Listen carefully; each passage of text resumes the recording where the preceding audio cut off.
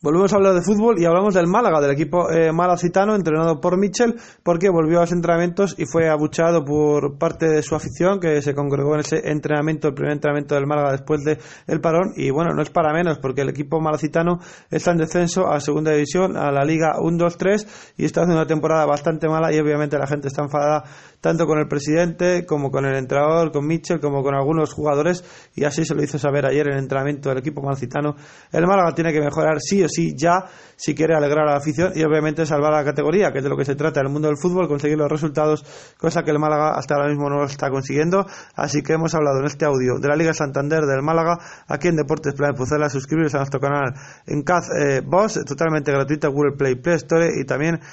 suscribirse en el botón naranja donde pone suscribirse.